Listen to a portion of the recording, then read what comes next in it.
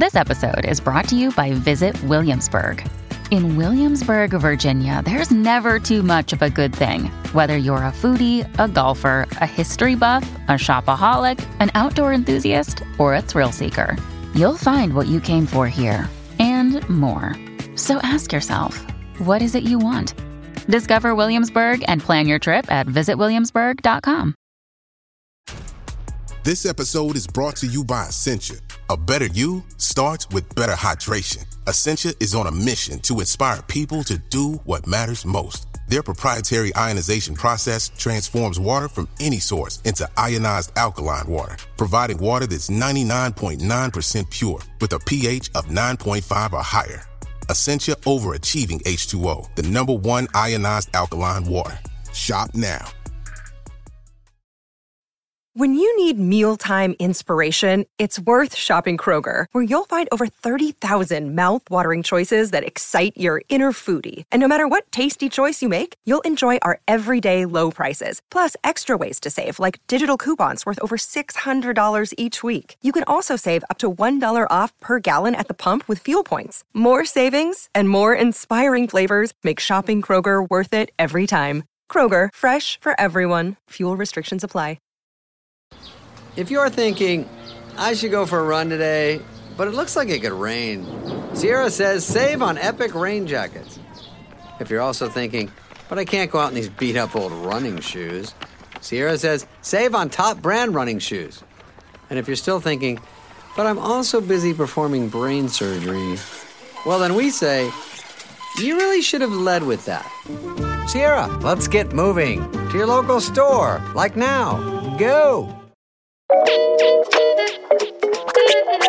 Hello, and welcome to Instant Genius, a bite-sized masterclass in podcast form. I'm Jason Goodger, commissioning editor at BBC Science Focus magazine. As anyone lucky enough to have a dog in their lives might tell you, sometimes it can be difficult to figure out what's going on in your pet pooch's mind. In this episode, we speak to Alexandra Horowitz, Professor of Canine Cognition at Barnard College, Columbia University, and author of Inside of a Dog, What Dogs See, Smell and Know. She tells us what your dog's trying to tell you when they stare at you, what causes them to tilt their heads from side to side, and why so many of them seem to like rolling in poo. So in this episode, we're talking about dog behaviour, which is the topic of your research. First off, I bet a lot of listeners will be thinking that you must have one of the best jobs in the world. So can you tell us a little bit about what you do and how you got into it? Yeah, I do have one of the best jobs in the world. That's accurate. I'm a dog cognition researcher, a job which frankly didn't exist 2 decades ago when I started studying dog behavior. What I do is try to look at dog behavior in their natural environment, interacting with dogs or other people, or in a laboratory setting where I can control a little bit of what they do, and ask them to make choices in simple tasks, and then try to infer what that means they know or understand or feel or believe or can sense. So I'm basically trying to get at their mind through looking at behavior. So then what does your I guess there's no such thing as a typical day in this sort of job, but could you give us an example of sort of what a day might look like? I have a dog cognition lab at Barnard College in New York City, and my researchers and I spend each academic year brainstorming the types of studies we want to develop, sometimes based on questions that people who live with dogs have, sort of ordinary dog owner questions that we're saying maybe we can bring some science to. So we might spend part of the day brainstorming about ideas and starting to talk about methodologies that might test those ideas. Often in the evenings is when we run our studies, because we're asking often owners to come to the lab with their dogs.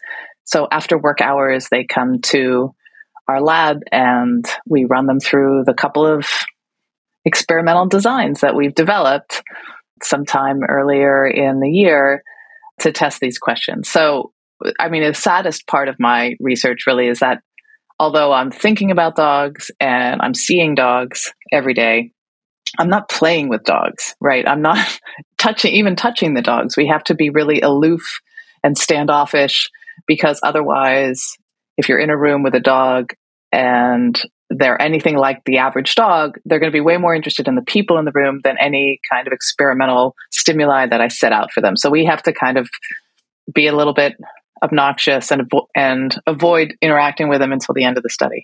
So presumably, I guess a good chunk of your work is based on studying how intelligent dogs are.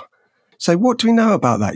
How intelligent are dogs compared to other? Because you often hear people saying, a poodle is as intelligent as a 4-year-old human or things like that. Is there any truth to that?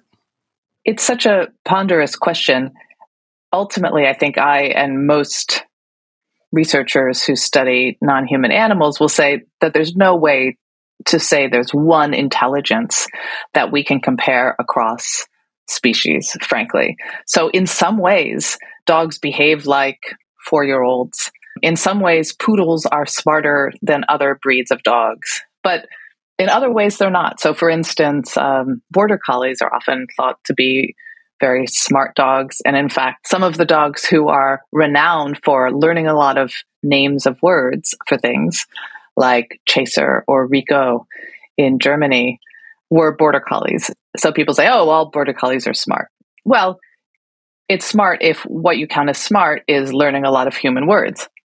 But if what you want in a companion dog is a dog who will rest by your feet and sleep all day until you're ready to take them out and then cooperatively walk by your side, interact in a friendly way with people and other dogs, maybe a Labrador retriever is much smarter than the border collie who races off and tries to herd all the other dogs and people in their environment, right? And so they become a kind of difficult dog. They don't have a lot of social intelligence in the same way. So there's no way to compare like a one intelligence factor across species. So what's your opinion on pedigree or purebred dogs then? Does breeding affect their behavior and their personalities?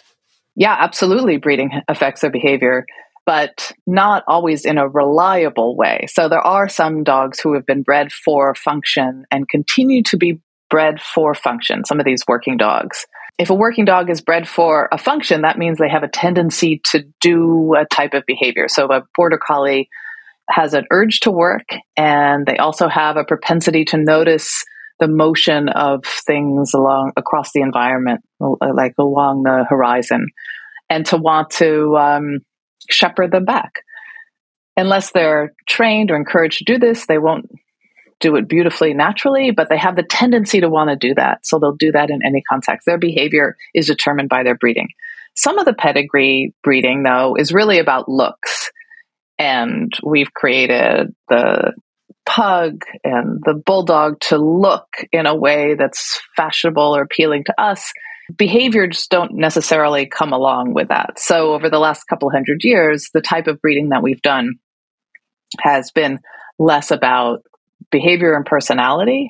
And don't let anybody tell you otherwise. The research that looks at personality across breeds, for instance, finds that there's as much variability within the breed as between breeds.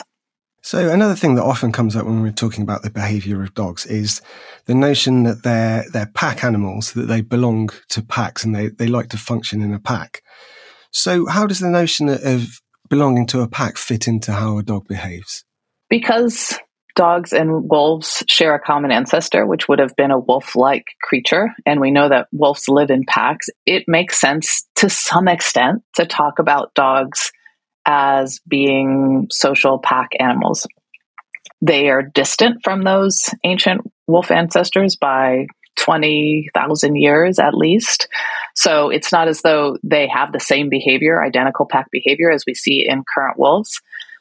But I think the most important thing is to realize what those packs are. And for wolves, as well as for dogs, packs are really families.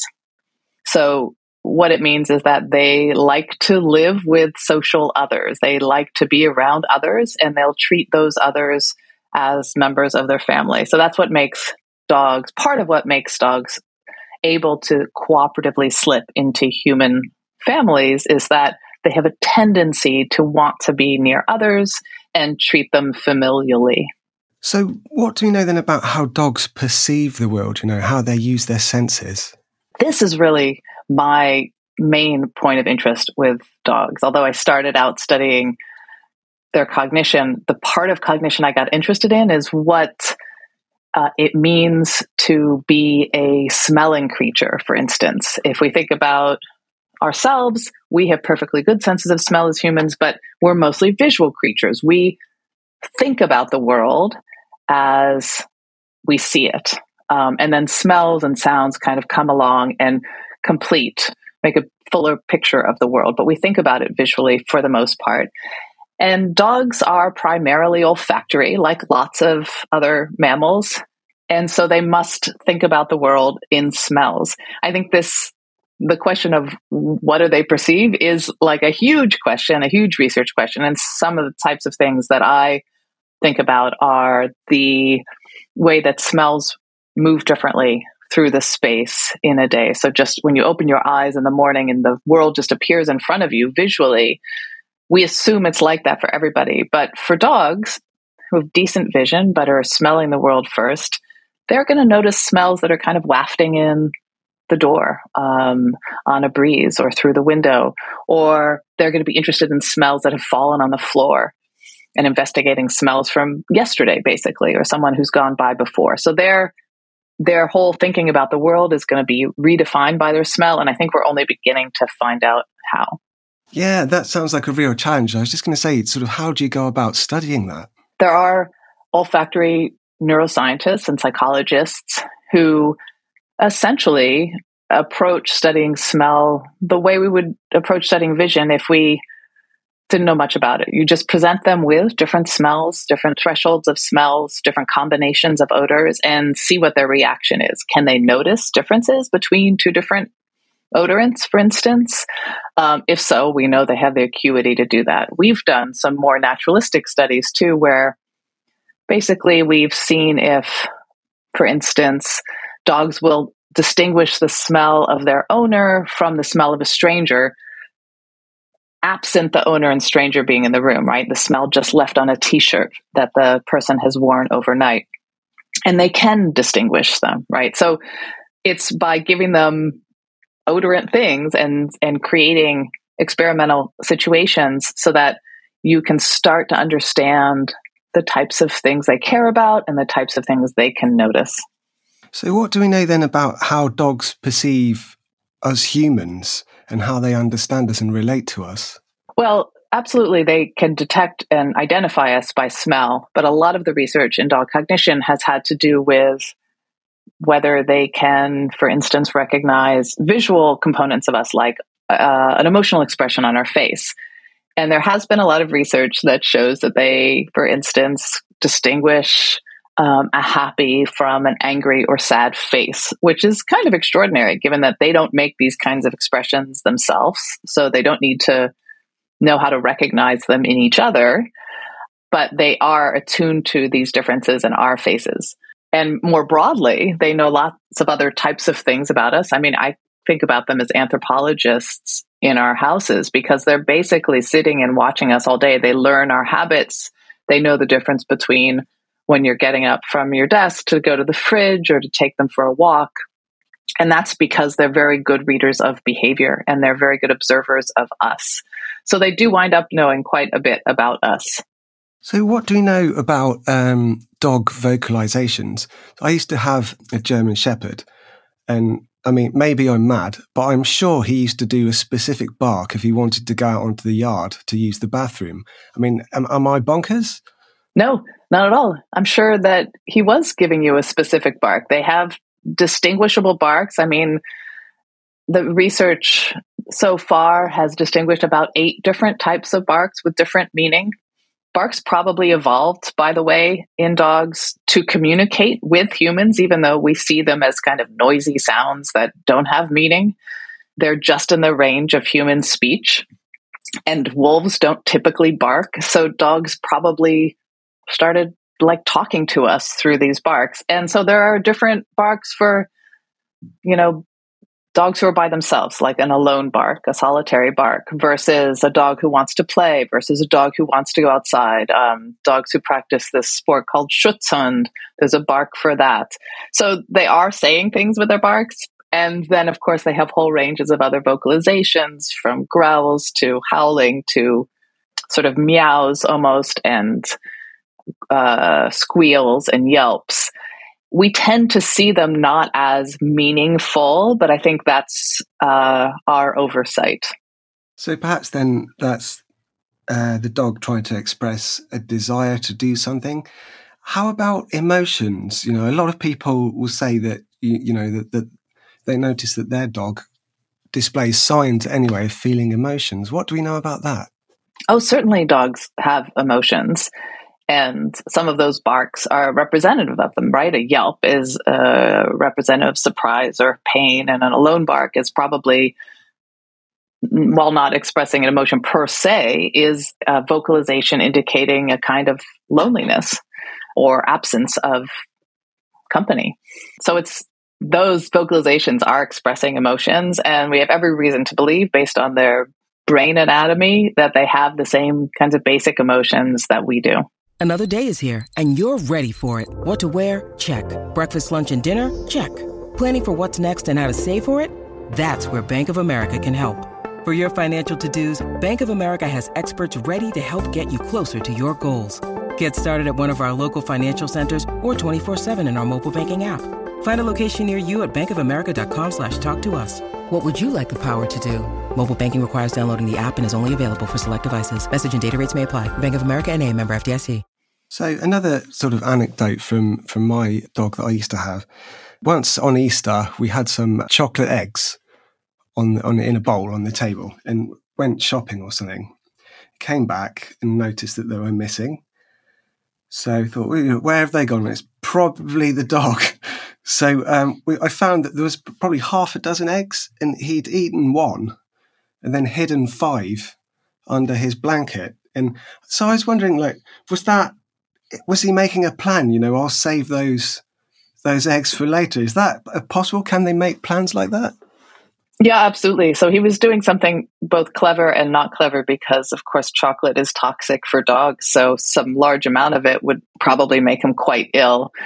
And maybe I would hesitate to say. So we just took a little bit, right, and saved it for later. But certainly the idea of stashing food for leaner times is something that they inherit. Many of them have inherited from their wolf ancestors, who, if they take down a large animal, for instance, might not consume it all at once, even among members of the pack. And so they'll cache some of it for a time when they don't have something to eat. And so a lot of people will see this in dogs burying a treat they're given or a toy. It's kind of a vestigial impulse. Are they thinking consciously, boy, I want to save this for some other time? We don't know. I don't know. They might be. We have no reason to assume that they're not, just because we don't know in what form that thinking would take. But yes, it does seem to be thinking about a future time and planning for that. Okay, so let's have a look at some sort of specific common behaviours that I had a look on the internet and looked at the biggest, most popularly searched questions. I just wondered if we could run through a few of those. Sure. So top of the list is, why does my dog stare at me? What I love about questions from people who live with dogs, first of all, is that they're never the questions that science asks per se, right? But we could probably come up with an answer via some of our studies. A lot of them are about, what does my dog know about me, right? Why do they have some insight into me, or what are they doing vis-a-vis me, which I find interesting? Why does my dog stare at me? Well, you control their world, right? I mean, dogs are, I don't want to put too fine a point on it, but captive to us for the most part, owned dogs, where we designate when they eat. We designate when they can go out and socialize and sniff the world. We designate when they can urinate and defecate. So we're in control of all of these things that they want to do. They want to see when that's going to happen. The other component of the stare is something that's actually one of the first discoveries in dog cognition research that led to a lot of future research with dogs, which is that dogs will look us in the eyes, look at our faces in a way that's very unusual of non-human animals. It's not that there's no other animal who will look at us in the eyes, but most animals will use staring at someone else as a kind of threat display. Wolves will, for instance. That's a way to stare down an unknown wolf and maybe avoid a conflict. Humans use gazing at each other as potentially an intimate gesture. It's something you do with people you're friendly with or you're intimate with. And it's also part of communication. You get somebody's attention or you by looking at them, and you hold gaze sometimes during communication. So we find it very appealing. And somewhere along the way, we either selected for dogs or dogs selected themselves in some way for dogs who would look us in the face. We find that indicates often that they kind of are interested in us and that they understand us. But at minimum, they're looking for information from us, and they know that our faces are the source of a lot of that information. So the second sort of most popular one that I think most people will be familiar with, possibly a little bit related, is what's going on when a dog tilts its head from side to side? There has actually been a little bit of research on this, right? It winds up being as kind of popularly understood. Sometimes there's a situation that's puzzling, and they're either trying to get kind of a different angle on it, right? Or to hear a little better what's happening, or just waiting for the next bit of information to arrive to them so that they can discern what's happening. And I think the part that is complementary is that we find it endearing. So we probably actually encourage that kind of behavior. And then they do it just for the sake of getting the positive feedback from us. And another one common on the internet, I'm sure people have seen lots of short video clips of this. It's something called the zoomies. So has that been researched at all? Do we know what the zoomies are delightful to watch? Yeah, it hasn't been researched. There are some decent hypotheses about it, which have to do with having excess energy, right? You're not going to see the zoomies often on a dog who's been a working dog all day, herding sheep or what have you. They don't do the zoomies. It's more dogs who've maybe been cooped up all day and then get outside, and it seems to be an expression of delight. But those are just hypotheses, I think, good ones, but they haven't been studied. Another popular topic on the internet is, I think did they call it dog shaming? When your dog wrecks something in your house, and they take a photo of it and it looks like it's guilty or sorry or something. Do we know anything about that?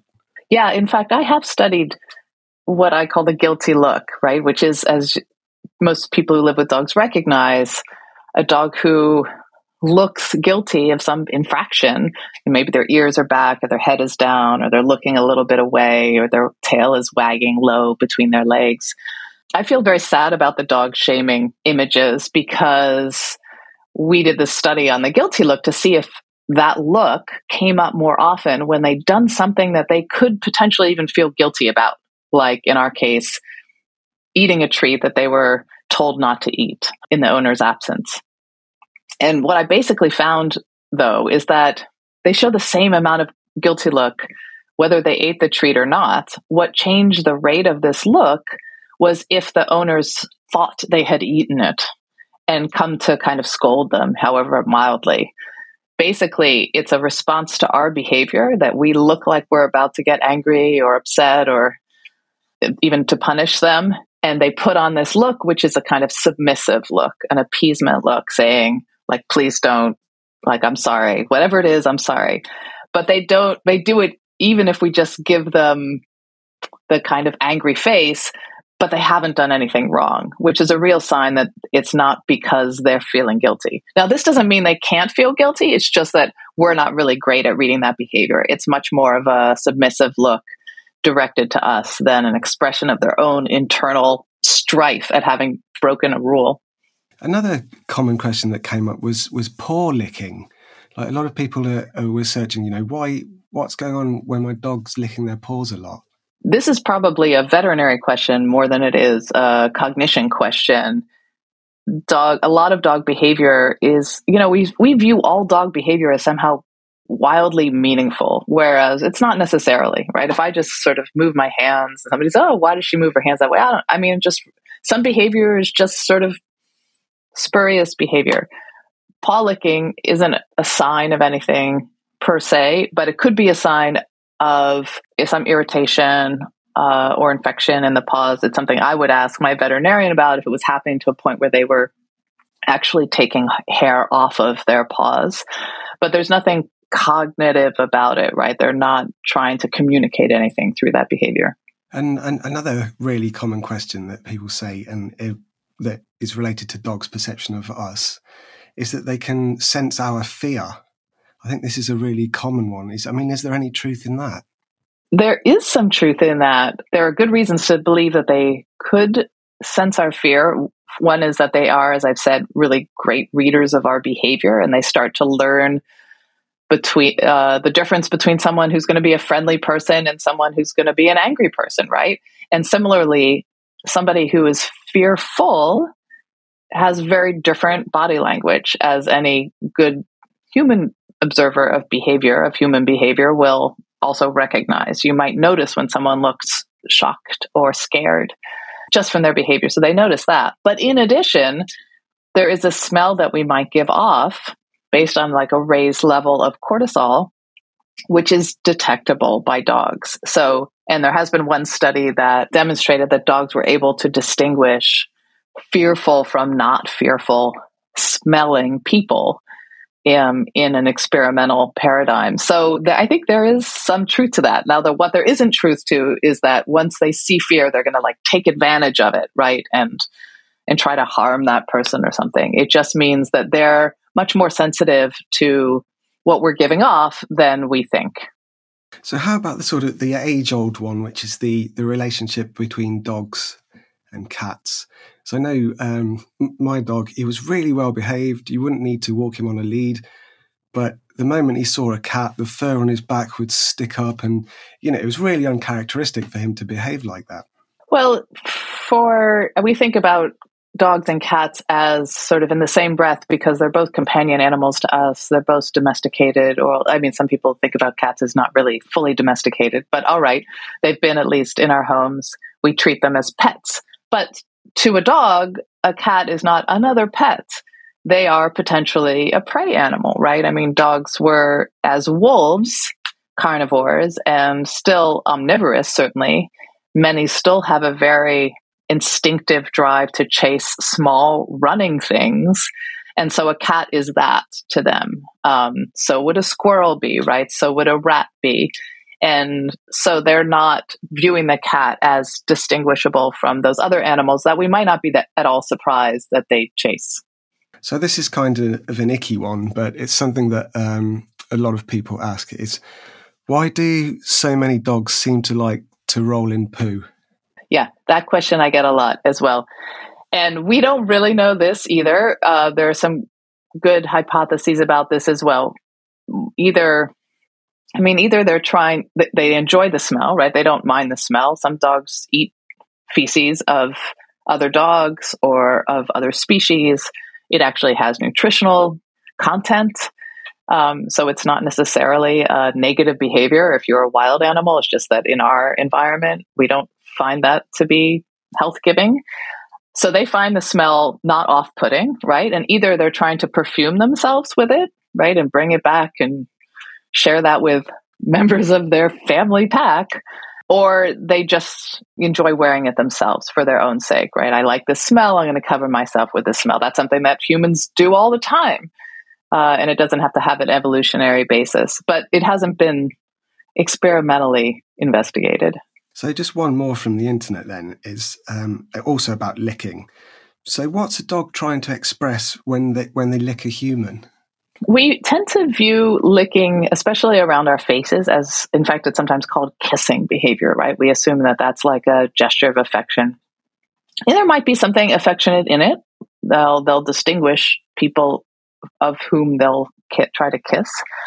But if we do go back to wolf behavior, there is another reason to lick around the face of a person. And it is that in wolves, in these family packs, maybe a few members of the pack go off and hunt an animal and consume some of that animal's flesh and then return to the pack. And the remaining members of that pack will greet the returning hunters by licking around their face. It is this sort of greeting, but also it prompts them to regurgitate some of that food. So the result is that they're sharing the food that they've hunted with the remaining members of the pack, often younger members of the pack. So it's possible that dogs have this sort of vestigial urge to lick us around the face as a way to get us to share some of our sandwich with them. So just by way of finishing up then, is there anything we can do to help understand our dogs better?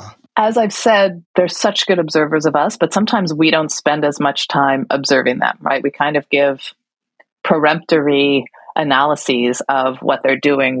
As soon as you get a dog, you think, oh, this is what he wants. People start talking about what he's feeling or the grudge he's holding or what he likes or doesn't like. And as a matter of fact, if we just hold off on assuming we know about dogs and instead just look very closely at their behavior, they're always telling us a lot. So I think that's a good thing to start as, and recognize that they're, another species among us and exist in this period of not knowing. And I also think that recognizing that smell is primary for them is really important, and letting them sniff. They use it socially. It's really important to let them sniff other dogs and let them sniff the world and let them sniff you. Like, that's how they see. So to not let them do that is, I think, to rob them of just a great pleasure and enjoyment and also participation in the world.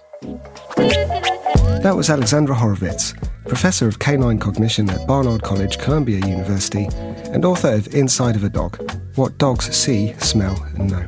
Thank you for listening to this episode of Instant Genius, brought to you from the team behind BBC Science Focus magazine. The current issue of BBC Science Focus is out now.